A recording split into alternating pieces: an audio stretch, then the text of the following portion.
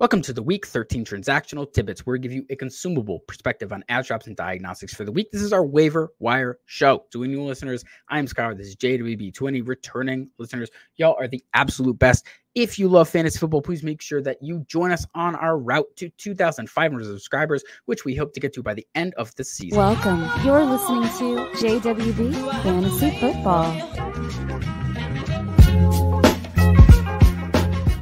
Thanks for listening.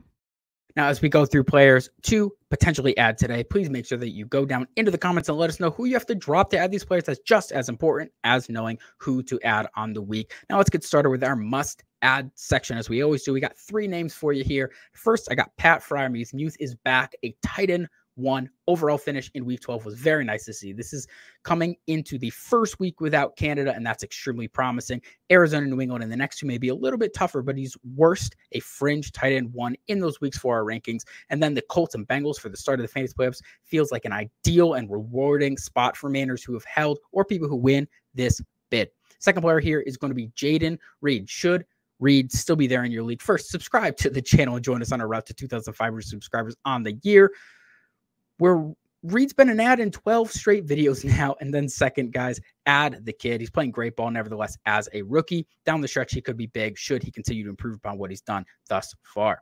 Now, I'll double that take on Jaden Reed here for Rashee Rice, our third must-add. Hopefully, the 100-yard game this past week is the start of a stretch we most certainly should observe, with at least Rice as the end of the bench, a stash there for us. Go add Rashee Rice. Now, we have 9 contextual ads here for you on the week, and we're going to start with Greg Dortch, a fun little man. I say little man that a lot of people are really excited about because he's a fun player. He snagged his second straight top 36 performance, but I'm not going to get too ahead of myself in this one. He's only an ad here if you need a wide receiver 4 or 5 start in deep performance for this week only. And even if you do that, you need to keep focus on what's going on with Michael Wilson. And if he is going to find his way into the lineup this week, once he comes back, I just don't love Greg Dortch's opportunity. And then additionally, Arizona has a week 14 bye, so you're going to be without him next week. So if you're not playing Greg Dortch, you don't need to add him. He's fun. I'm just not going to be too into it, but I can understand if you need a streamer this week, why you would add him. That's why he's not in our landmine section. But let's move on. Samaje Perine is our second player. Now, Sam has been involved enough to warrant an end-of-the-bench ad for Manners making the playoffs. With Denver catching steam, he holds some contingency value. But other than that, I don't see a whole lot of value in the short term. Should you have any remaining bye weeks, Perine's fine as an RB3 play in weeks 13 and 14, which are admittedly softer matchups for running backs. Next, we got Jordan Love. Dude balled out in the week during Thanksgiving. He was fantastic. Now, there's a small chance he hits my week 13 lineups. But that's only going to be if I'm desperate. Kansas City is a really tough go here. I can't lie. But he's going to be a fringe quarterback 1 option in weeks 14 to 15 with the Giants and the Bucks. That could be worth the ad for you guys. And his wide receiver there, Christian Watson. I know we already brought up Jaden Reed, but we're going to bring up Christian Watson as well. Same story here. For any leagues where Watson hit waiver wires, I'll add him and consider the start as a boom bust wide receiver 3 in weeks 14 and 15 versus the aforementioned matchups with Jordan Love, the Giants and the Bucks. Those should be good opportunities here for Christian Watson should you need that spark plug in a final flex or wide receiver 3 spot. Next, Curtis Samuel. He's a fringe wide receiver 3 play here against the Dolphins this week. He's a fine streamer before his week 14 bye. The Commanders love to feed him. He's seen over 6 targets in 5 of his last 8 games played.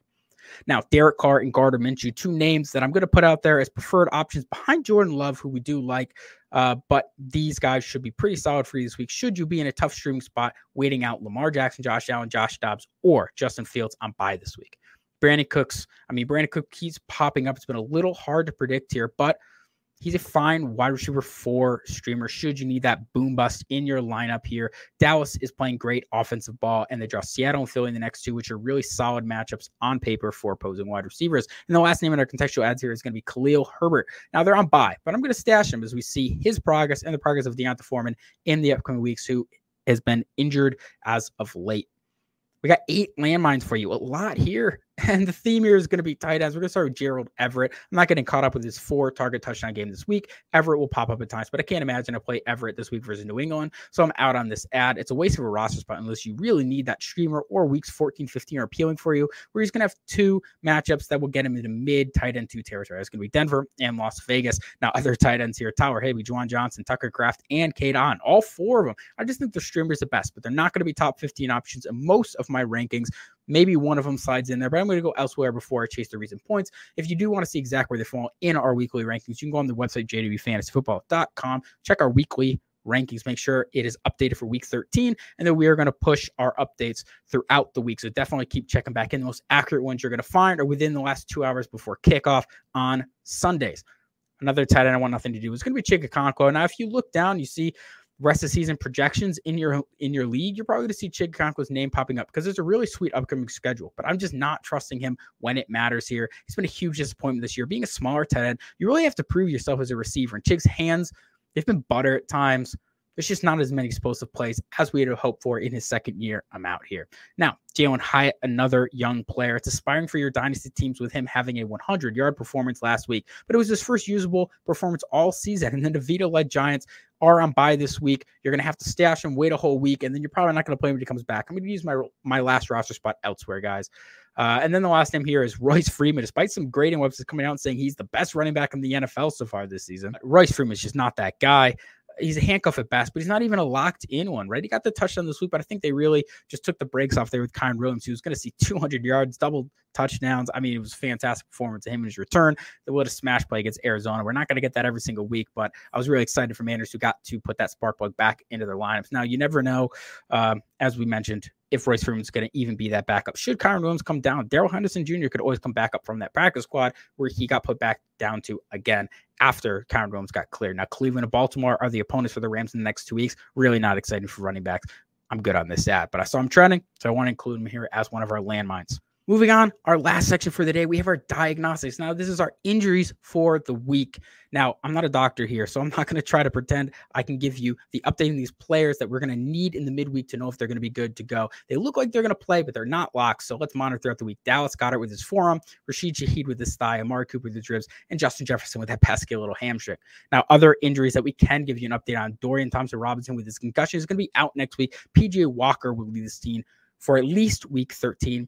And I guess that's a small improvement, at least from what we've seen for fantasy for some of these options, namely Amari Cooper, should he be good to go with the ribs. But that's about it here. It's still an uninspiring starter for the Browns, which is unfortunate because that defense is elite this year. It's crazy how fantastic that defense is. And I was been propping this team up to a team that might go into the playoffs and cause somebody trouble. Next player is going to be Aaron Rodgers, the big name here with his Achilles. It's going to be out next week. Now, the fact that Aaron's even considering playing potentially by week 15, I'll stash him in Superflex or 2 quarterback formats if somebody had cut him and not put him on their IR. Now, I still just don't see this one happen, especially if the Jets has a few more L's before there's even a possibility of a return. Then I don't think he's really going to press it.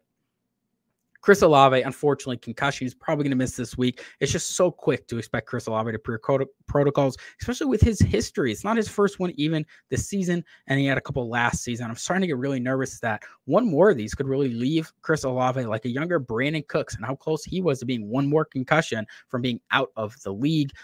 I hate to see it. I want Chris Olave to go out there and play well. He's been playing fantastic. He's such a good player, and I want him in my lineups for the fantasy playoffs. Let's hope we get that. T. Higgins and his hamstrings could be a 50-50. Hamstrings are really pesky, given his incentives to not really press it with his upcoming contract talks, and for the Bengals not really being in a spot to push for the playoffs. My gut here says T is closer to taking off another week, maybe even 2 before he's suiting up. Plan to be without him pretty much for the rest of the season, though, in all effectiveness, as even if he returns, it's going to be a risky wide receiver 3 play. Now, for some of you guys, you might not even have the luxury to make that decision. He's in your lineups, and I'm really tempering my expectations. It's just been a year to forget here for T. Higgins. Next player is going to be Aaron Jones with his MCL sprain. He's probably out this week, although it's not confirmed. I'd plan to be without him for at least 1 more week, though. It would be a really quick turnaround. And even then, I would have to temper expectations with Kansas City being a tougher matchup. Noah Brown and his knee, 50-50 for next week as well. He may just end up a blip from this past mid-season with things trending really poorly here since those 2 big games. He would be missing his 3rd straight game, but should he even suit up? I'm not sure I can advise him as a play higher than a wide receiver 4. That's probably the ceiling at C4 here in rankings. Demario Douglas, another concussion, 50-50 next week. We just have to see if he clears protocols. I can't advise anything past the 50-50 shot here. Honestly, is probably more leaning he's out. That's what we've seen with concussions this season. But after a couple of recent players who went in after being in the midweek, it started with Brock Purdy, really is the start of the trend. I'm not going to rule out that he plays for you guys. I'm not going to tell you to be without him, but I would plan otherwise. The last player here, 4 injuries, is going to be Kenneth Walker and his oblique injury. It's a 50-50 for this week. Also probably leaning out. So maybe I'll put that 51-49. it's been the longer side of the oblique injury return here for Walker, and he's a tough player to trust, even if he goes versus Dallas this next week. It's a really tough matchup to come back on. As we mentioned with his injury, we saw Christian McCaffrey have one where he didn't miss any time. Surprisingly, came in to start, but then we saw Jalen Waddle into the offseason had one similar to this timeline, the 2 to 3 weeks that we've gotten from Kenneth Walker. I'm just expecting to be without him this week. It's a short week. Disappointing.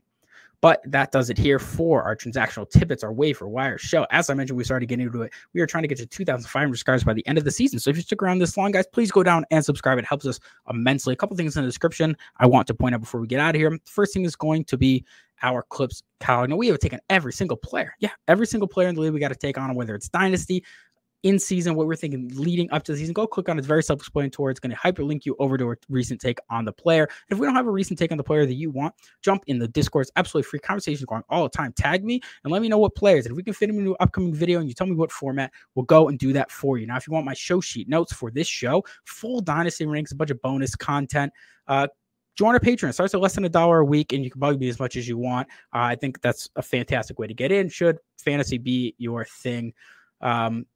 JDB Fantasy Football, we're just on every single platform. Now we're going to try to amp up next year the Instagram and the TikTok. I'll try to do a little better, get some extra help on that one.